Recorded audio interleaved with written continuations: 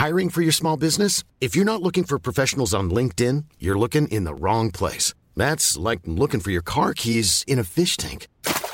LinkedIn helps you hire professionals you can't find anywhere else, even those who aren't actively searching for a new job but might be open to the perfect role. In a given month, over 70% of LinkedIn users don't even visit other leading job sites. So start looking in the right place. With LinkedIn, you can hire professionals like a professional. Post your free job on linkedin.com/people today.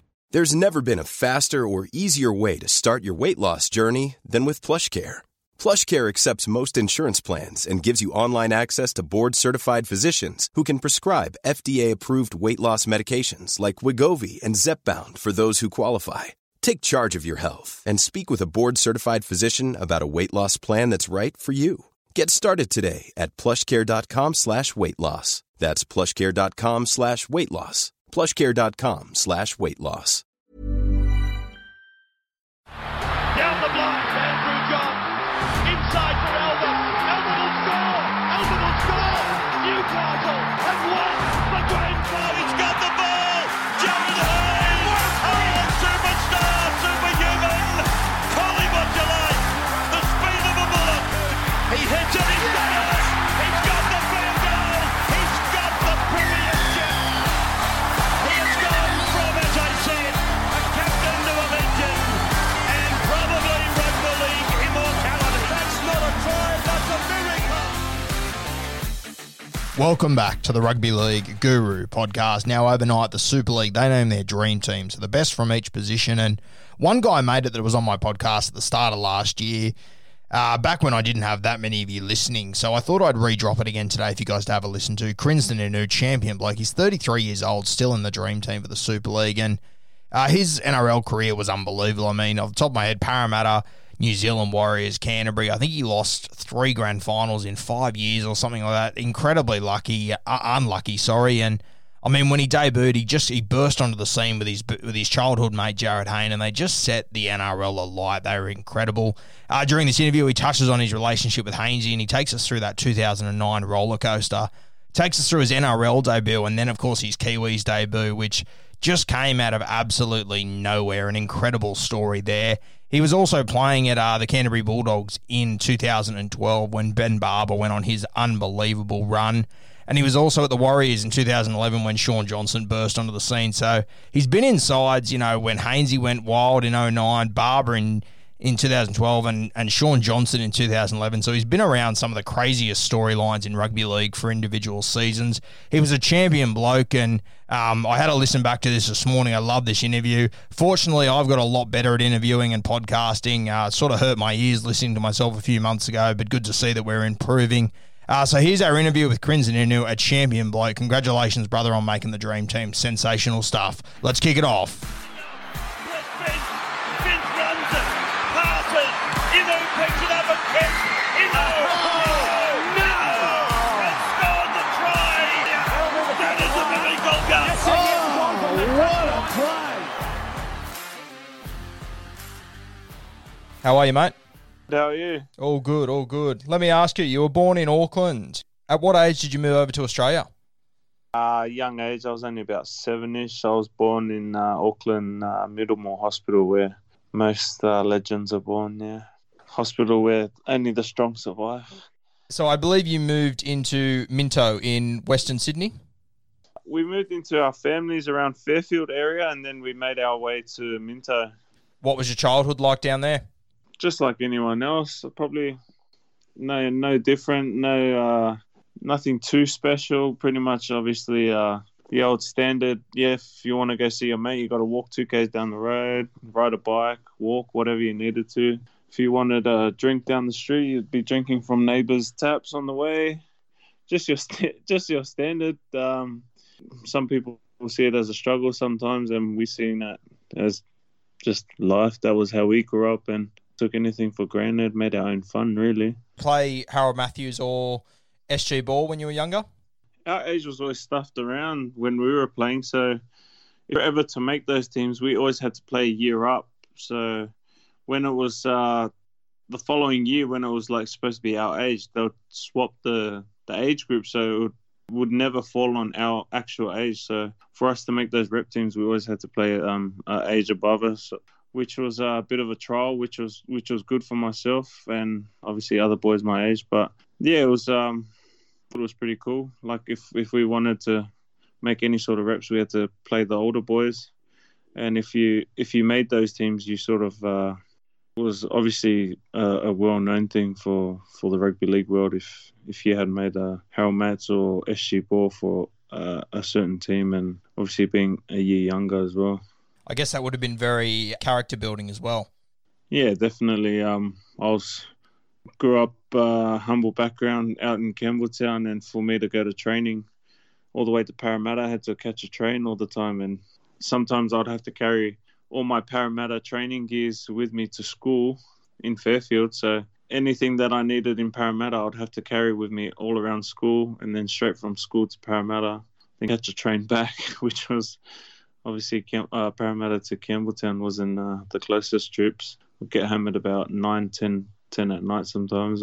But lucky for me, there was a group of us that was travelling together, so we always felt safe and we were always in good company.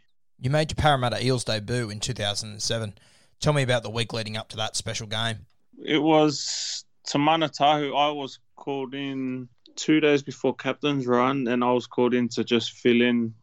His hamstring wasn't feeling too good. So they go, oh, well, you fill in during the week, and then maybe game day, Te Mana will be sweet to play. Got to captain's run, which is day before every match, and then I got the thumbs up saying, yeah, you're going to be playing.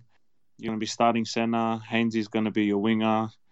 And just go out there, have fun, really do what you do. And yeah, so I got told the day before, and obviously I got the news pretty early in the day, so I had time to sort out family, tickets and all that sort of stuff. And at Parramatta, their family over there. And since I was a Para Junior, they pretty much just gave me free rein on that game to just ask for whatever tickets I had. I think I had about 50 tickets my debut game. And it's a fair crowd. Yeah, it was raining that day too, so I was lucky enough that everyone still turned up in the rain. You made your first grade debut for the Parramatta Eels that week. A week later, you're selected to make your international debut for the Kiwis against the Kangaroos at Suncorp Stadium. Unbelievable. So this is a funny story. So I obviously Te Mana, I was in for Te Mana. The week after, he was sweet to play, so I got put down to Reggie's. And then the week after that, I think I debuted on a Saturday. The following week was a Friday, and then the week after that, I got caught up into the test side for the Anzac game versus Australia. So I was playing Reggie's at the time. I got caught up to play Kiwis because I think Brent Webb was having a kid over here in Super League, so they needed a fullback, and I got the thumbs up. Funny story, you play test matches back then, you back up for your club. So I played test match on Friday, my first test match, and then on that same Sunday I backed up for Parramatta, but I was playing Reggie's again. So how did you find out that you were going to be playing for the Kiwis? Like, I imagine whoever made that phone call, you would have been in complete disbelief.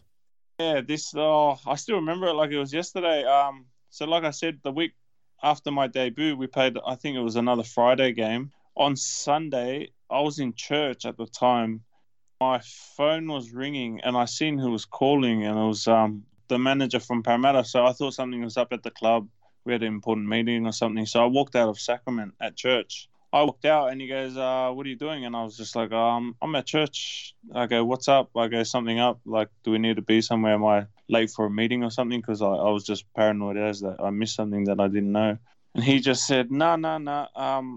Sitting down, and I was like, oh, okay, I'm sitting down now. So I sat down, and he goes, yeah, you've just been called into the Kiwi squad. And I was like, what? Like, I thought he was just pulling pranks, pulling my leg.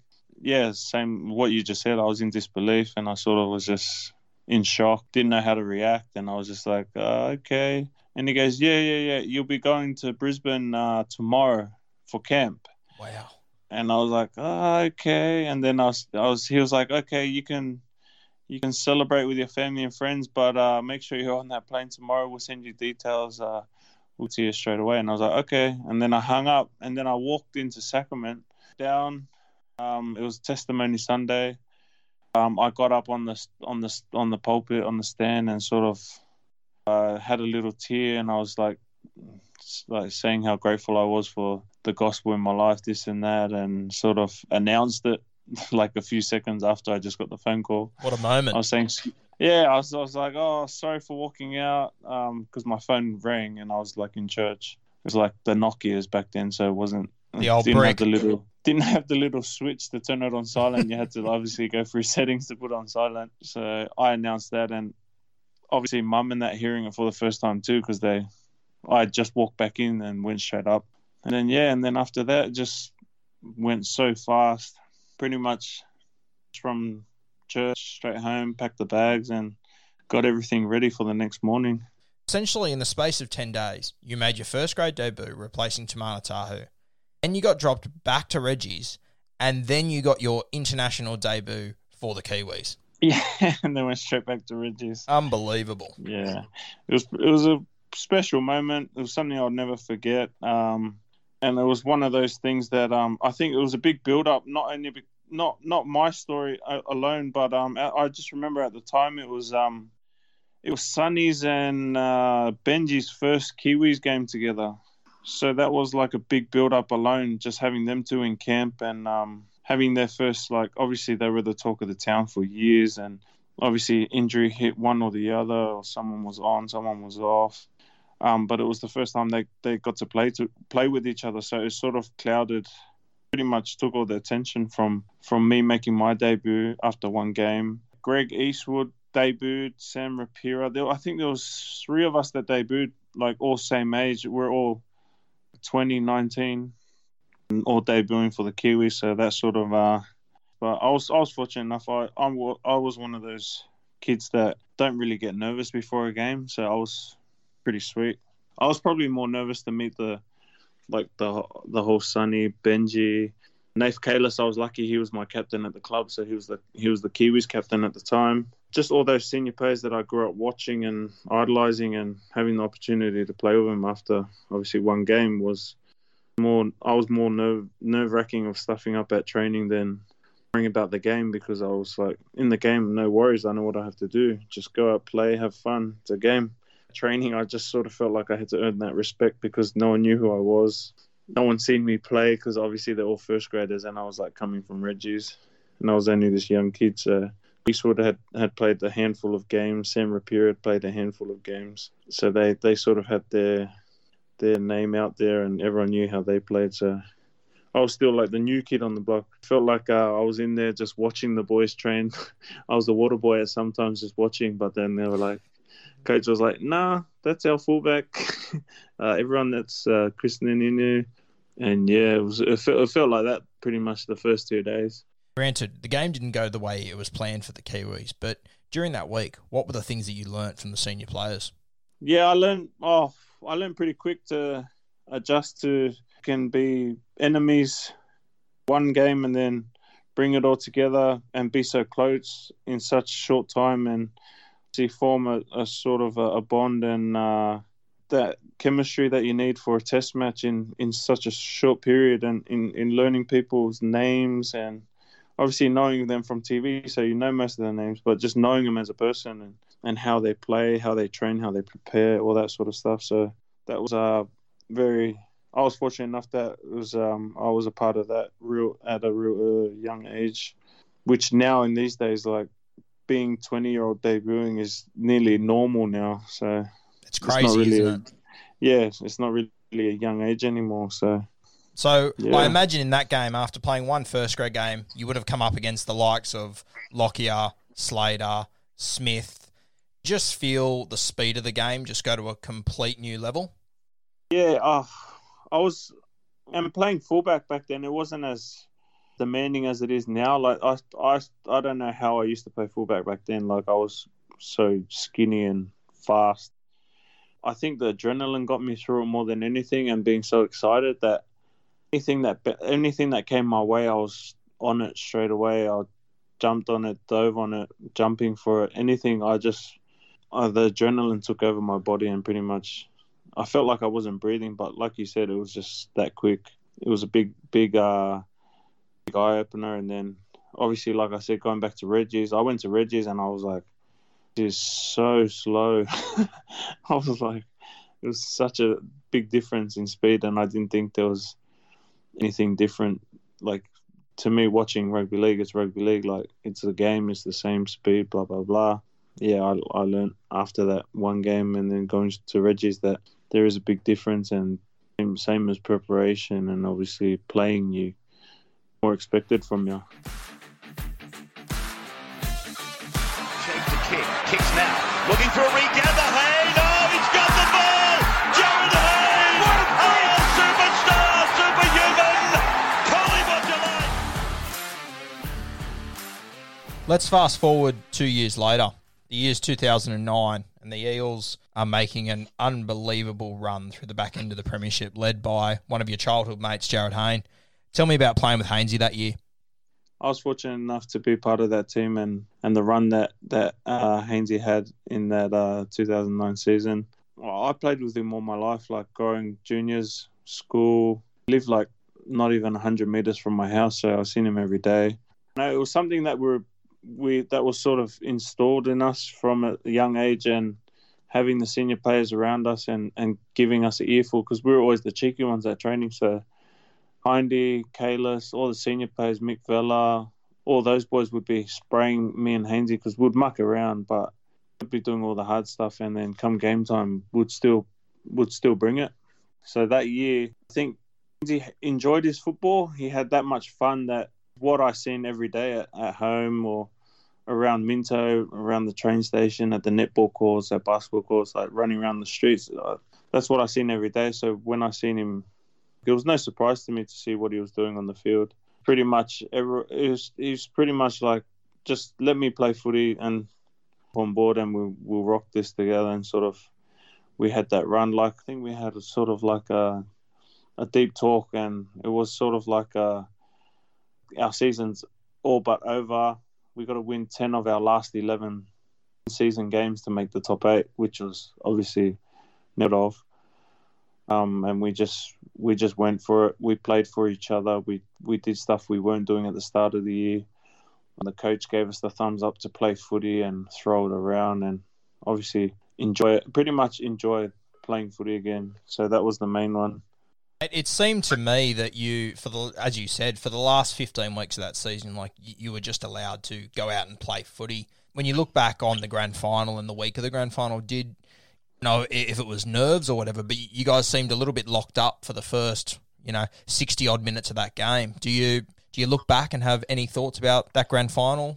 For myself, I was still young, so I didn't appreciate it as much as I do now.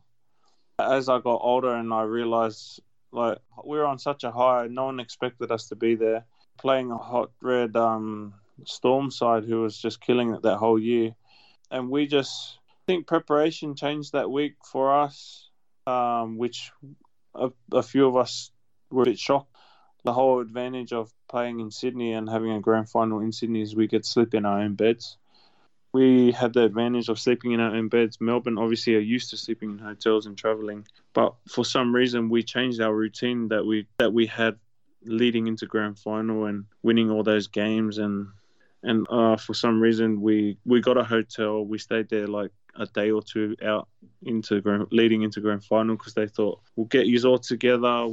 We'll keep you all in one place, so you're all focusing and preparing for the grand final together and all that. So it was, for us, I thought the preparation changed, and it sort of not threw us off, but obviously you got to adjust to what's put in front of you. And I thought that's something we could have done different. Come game time, like you said, the first 60 minutes, I think we had a young team too. Average age for us at that time, I think, was like 26. Like, there was heaps of us that weren't even 24, 5 at the time. And then you had the senior players, like I said, you got Hindy, Kalis, Chad Robinson, or like Smith, all those boys that were a bit older. That had been around for so long and sort of knew what they needed to do. But those first 60 minutes, like I said, I think it was more nerves than anything. I think we threw ourselves off by the crowd, the atmosphere, and things weren't going our way, like the bounce of the ball, the offloads that we were used to leading into the finals and all that sort of stuff. And then we sort of kicked into gear, like you said, the last 20 minutes and tried to make that late comeback. And it was against Melbourne, it's hard to find any sort of comeback, and they just played too well for us. Speaking of things going against you, tell me about Jarryd Hayne leaving his boots at home. Oh, that was a good memory. So we got to the grand final. We got into the sheds, and Hainesy's not stressing, like not bad, but we just heard a bit of a ruckus down in the hallway while everyone's stretching, everyone's doing their own things, got their headphones on and whatnot. And then Hainesy had a little shout, and like we all looked like, oh, shut up, Jarryd. Like he does something every game day. And then he just had his moment, and we're all like, what's up? And he goes, I've got to ring someone to go to my house, pick up my boots. And I go, what happened? And he goes, because he had that many boots given to him that year, brought 2 right foot boots, exact same pair of boots, but he brought the 2 right foots. So he had 2 lefties at home. So the police were called to go to his house, break into his house, grab the boots, and we see like the highway patrol cars, those real flash Holdens with the big lights, bright lights. They sped to ANZ and brought his boots, and they were there for come kick off and warm up. Geez, when you've got the best footballer in the world in your footy side on grand final day, you'd want to hope he brings a left and a right boot, wouldn't you? Yeah, that sort of rattled him at the start, and that didn't help anyone else because I sort of like, if he's feeling rattled, then sort of everyone else is worrying about him when everyone should just be worrying about their own game. But I don't think it fazed him in any way. Like maybe for 5 minutes it did, but when he knew that the police were on their way, they were like he was sweet after that. Let's fast forward 2 years. You moved to the Warriors in 2011. What was it like moving to the Warriors? Was it a big change from Parramatta as a club? Yeah, because I didn't expect to ever leave Parramatta. Myself and Folletti were left in real bad, awkward circumstances at Parramatta, but we were said, we're going to announce that we're leaving the club. We both looked at each other and go, oh, yeah, I'm leaving too. Where are you going? And he goes, oh, where are you going? So we just said, we looked at each other. We go, 1, 2, 3, we'll say the club. Okay, 1, 2, 3. We both said Warriors, and we were both cheering because we both didn't know, and we were like giving each other high fives and whatnot. Then we had the serious talk, like telling the boys, sorry, this is going to be our last game, blah, blah, blah, we're leaving.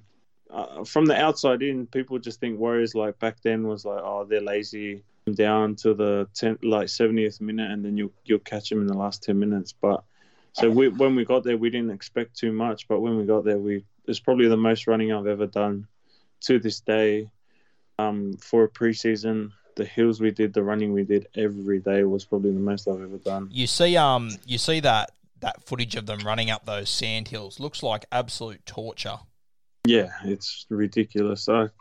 Looking back now at what I put my body through and all the players that, even before my time, the pain that you go through in preseason is another level of like mental strength on top of your physical strength. So it trains you to train your body for life on and off the field and your mind as well. So, but yeah, it's another level over there, and I don't think it's ever changed. Having Ruben Wiki there, at the time he was sort of like starting his training regimes back then, and his little.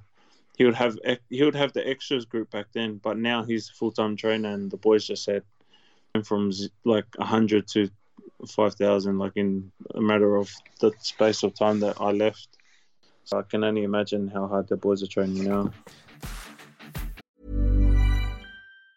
There's never been a faster or easier way to start your weight loss journey than with PlushCare. PlushCare accepts most insurance plans and gives you online access to board-certified physicians who can prescribe FDA-approved weight loss medications like Wegovy and Zepbound for those who qualify. Take charge of your health and speak with a board-certified physician about a weight loss plan that's right for you. Get started today at plushcare.com/weight-loss. That's plushcare.com/weight-loss. plushcare.com/weight-loss.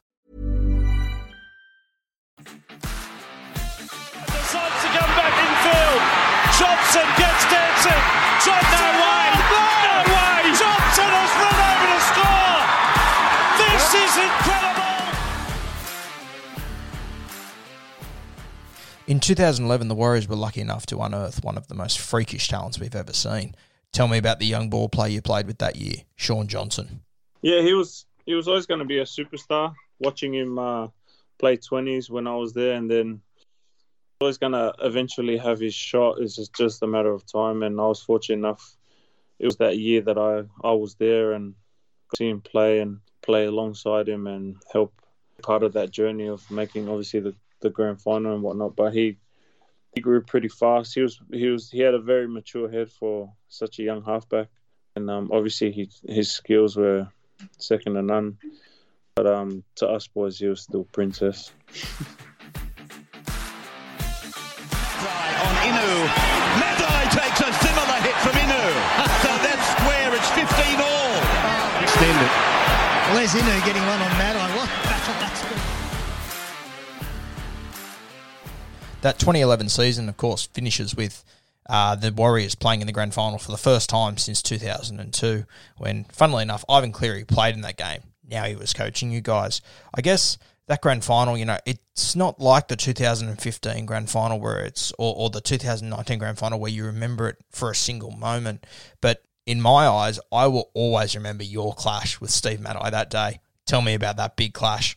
Yeah, it wasn't even like anything that, like everyone talks to it, like everyone that I know and talks about Warriors, like diehard Warriors fans, like you said, not too much to brag about or like big highlights, but I would always be reminded about, what about that day you had a battle with Matai? And it wasn't like, I see it now like from the outside in, watching it like the highlights and video footages of it, like it did look like it was a big battle, but at the time, like I was just trying to run as hard as I could, give my opponent and do my best, and he was trying to do the same, which he does week in, week out, and like everyone knows him as obviously the biggest hitter in the game. He's up there with Sonny and all that, so I was fortunate enough. I still had my head on my shoulders after the game.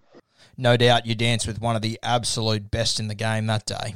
Tell me, the year after, 2012, you make your move to Canterbury. And I remember being at the SFS that night that you wore the number 21. You played your first game, and I'm sure it would go down as one of the best games of your career. Tell me about that night. I wasn't even thinking about leaving or doing anything. I was just wanted to play. So I was given the opportunity to head over there, and the phone call on a Tuesday saying you're going to go to Bulldogs. Wednesday I left. Thursday I had captain's run. Friday I played. I'm pretty sure it was a Friday. And then, so everything happened that fast. So I knew heaps of the boys beforehand because the Kiwis. I grew up with Frank Pritchard and his family, so I was close with Frank, Chris Keating, John Hodkinson, all those boys that were there, John O'Wright. I knew heaps of those boys growing up. So for me, getting there, the main thing was obviously building some sort of like a friendship with some of the boys, but I was lucky enough I knew most of them beforehand. So in my head, I was just told from Des pretty much, catch the ball, run, we'll sort out the rest later. If you need to know any of the moves, obviously captain's run, I tried to learn as much as I could. But because I got chucked on the wing, pretty much the most easiest position to fill in for someone who just came to the club like a day before. He just said, if you need to know anything or need to know the move, just listen to Benny Barber. He'll tell you what to do. And I was like, yeah, sweet. So during the game, I would look at Benny. He'll be like, just hang back, wait off me. There's going to be a lead runner. I'm at the back. You'll hang off me. I'm like, sweet. Then there'll be another one, like he'll go, no, you push with the center. I'll be at the back. You're a lead for me. And I'll like, yeah, sweet. And then if I hear he goes, the only two calls you need to know is like a kick call. These are the two kick calls. If you hear one of them, that's for you. If you hear another one, just do your best, chase, and like just your standard. Like I'd played the game long enough, so just pretty much have fun, do your job, and catch the ball. Benny Barber goes 90 metres and scores a try that only Ben Barber can. Now, mate, we spoke about earlier about you being there for the 2009 roller coaster with Jared Hayne. Of course, you were there for the 2012 roller coaster with Ben Barber. What was the difference between the two? Because they're two of the most unbelievable purple patches of football by individuals we've ever seen. Yeah, they both freakish talents, pretty much. Benny, he was a short version of Jared, but he was like, we called it, like, he was Mongo strong. Like, for someone so small, he was deceivingly strong. Like, you couldn't have a good one-on-one tackle with him without either getting fended off, or if you did get a hold of him, he would drag you a good 5 meters with him. Like, he was that strong. And obviously his height and his speed, he just had it all in this little package. He was a little pocket rocket, and he was on fire. Obviously he was scoring tries left, right and centre at a young age, and he brought it straight into first grade, and never looked out of place from the moment he joined first grade. And he just had that confidence about him, and he was riding the roller coaster like anyone else. He was riding the wave. He was going with it and playing off the back of, obviously, the big forward pack that we had. Made his job a lot easier. So speaking of riding the wave in 2012, you guys rode it all the way to the grand final, and it must have been a strange feeling coming up against the Melbourne Storm in the grand final again. It was almost like the same season over again for you. Yeah, pretty much exact same. Like, had that roller coaster run. And then final game, the Storm again. Passes that we did 100 times during the season that were coming off real easy, sort of being knocked down or bounce of the ball that would have bounced our way, didn't bounce our way. Like, it just felt like it wasn't, like, I felt more prepared, obviously being my third grand final at the time. Felt more prepared. I felt more into the game real early rather than waiting 60 minutes. Everyone else around me was in. It was pretty much just the bounce of the ball, really. It was just sort of like a week before, everything goes our way. Week after, just ones that mattered didn't come our way, and it changes the game. Or there was a moment in that game where Slater made a try-saving play where he hit the ball over the dead ball line off a kick. Yeah, that was like a chip, and like the whole year we did about 10 of them. They all bounced straight in our hands. They all just sat up, didn't they? Yeah, and then that one bounces up, and Slater comes and cleans it up. Like, it was like he was meant to get that ball. So you couldn't take anything from both teams on that one. It was just pretty much the bounce of the ball. It could have went either way. Soon after, you jumped the fence to rugby union. Yeah, I went to Paris and played French rugby over there in the top 14. How was that experience? Yeah, it was very different. Lifestyle change, change of culture, living in a foreign country and not knowing anybody.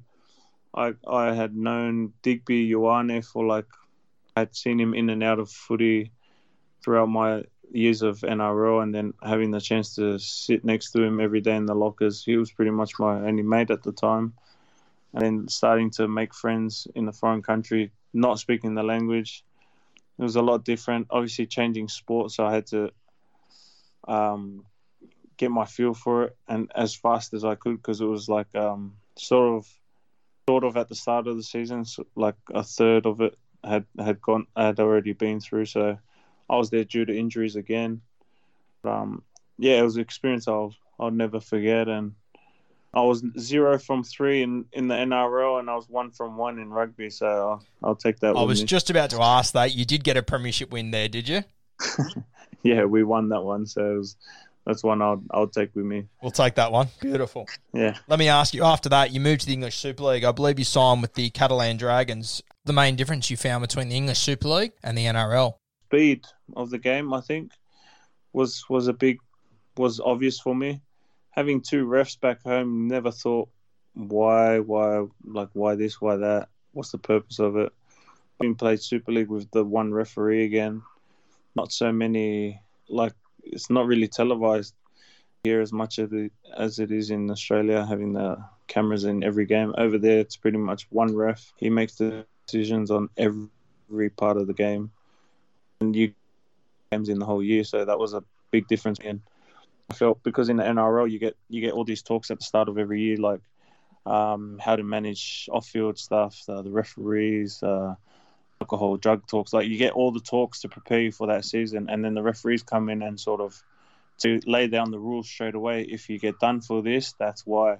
If we call this, that's why. Like, they explain all the rules and explain why they would penalise you. So come game time, when it happens, you're not arguing with him. You're just like, oh, he told us that at the start of the year. how the rules are going to be laid out.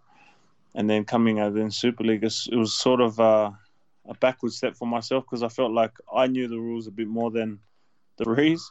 So I was blowing up at some things and I was like, did you not see that? Did you not do that? But like having one referee, it's hard to manage like a full 26 players on the field of teams and decisions that could obviously change the game in that moment because you got no video ref.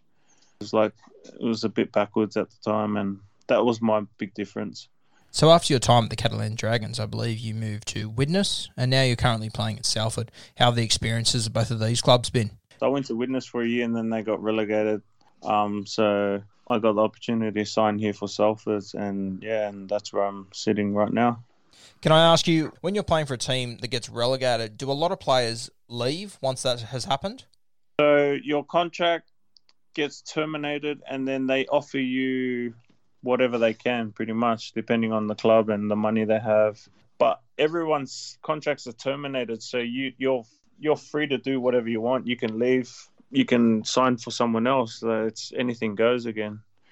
Tell me about your experiences so far in Salford. Everything's I was lucky enough. I moved down the road when I first got here when I signed a Widnes. So lucky for me, moving wise, I have to go anywhere. So playing local, for me now it's local. I'm playing for my local team, which helps, and everything here.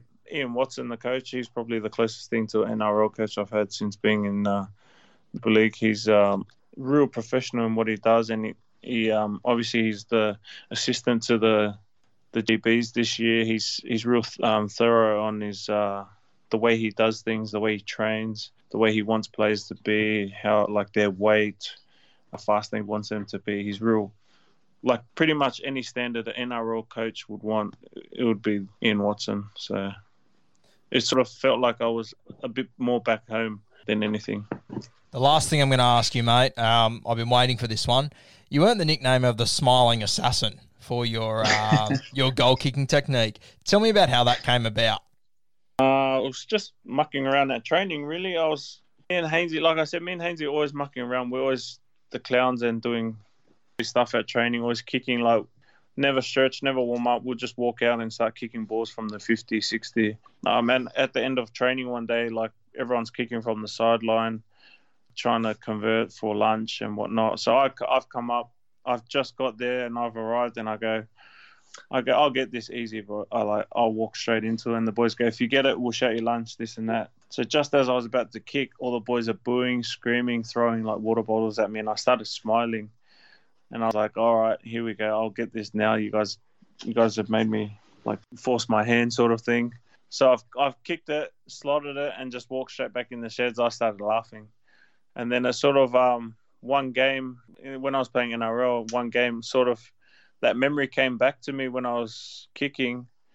And I just heard someone in the crowd spraying me, giving me a handful, and just like right next to my ear too, like on the sideline, spraying me, lolly legs, you're going to miss it. Just all the abuse you could find under the sun.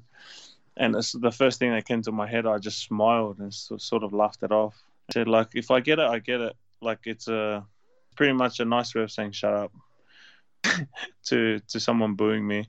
If I miss, well, I'm laughing anyway, so I'll just keep laughing and keep smiling and just continue. It's not the end of the world. It's a goal kick. Tell me before you go, what's your number one career highlight? Oh, making friends with all the teams that I've played with. Just the mates that I've gained along the way, the friendships and everything in life, everything that rugby league's brought me. Like, I wouldn't be on this side of the world. I wouldn't have met my fiance. Obviously, everything happens for a reason, and all these things I see is obviously there's more to life than rugby league. So my highlights is everything that it's brought me off field. Mate, it's been an absolute pleasure having you on today. It's been a fantastic career to watch over the last 10 or 12 years, and we wish you all the best in the future. Mate, nice speaking to you.